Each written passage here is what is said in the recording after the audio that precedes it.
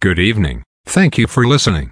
I will bring you up to date on various stocks, bond, currency and commodity price changes and give highlights of today's news.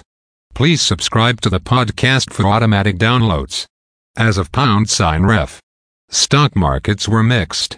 Standard & Poor's Toronto Stock Exchange Index was down 228.25 points to 19,739.7. Dow Jones Industrial Average was down 50.56 points to 33,032.78. The Nasdaq was up 56.57 points to 14,354.98. Standard & Poor's 500 Index was up 0.07 points to 4,205.52. Asia and Europe.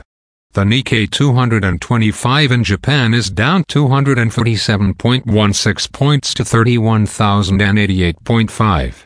The China CSI 300 is down 2.06 points to 3,835.69. The DAX in Germany was down 43.82 points to 15,908.91.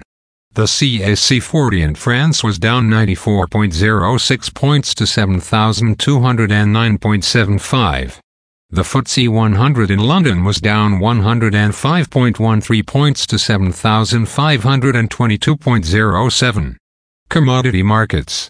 Gold is up 45 cents to $1,977.35. Silver is up 4 cents to $23.28.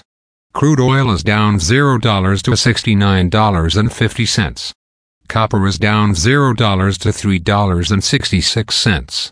Natural gas is down $0 to $2.30.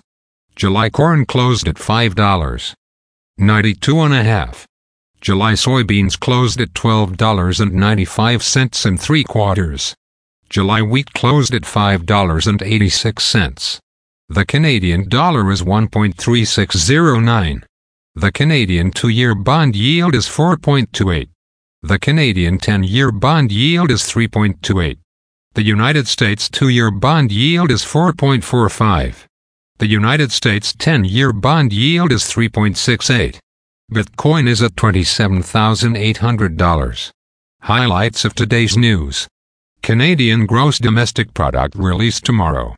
Glencore to offer more to Bi-Tech Resources. Air Canada and pilots to start bargaining this summer. Return to office has hit plateau in Montreal, office vacancy rate at 17.5%. United States home prices fall 1.1% in March. Again, thanks for listening. For automatic downloads, please subscribe on a podcast app or platform. And please consider leaving a rating on the podcast app or platform. It helps grow the show. Thank you.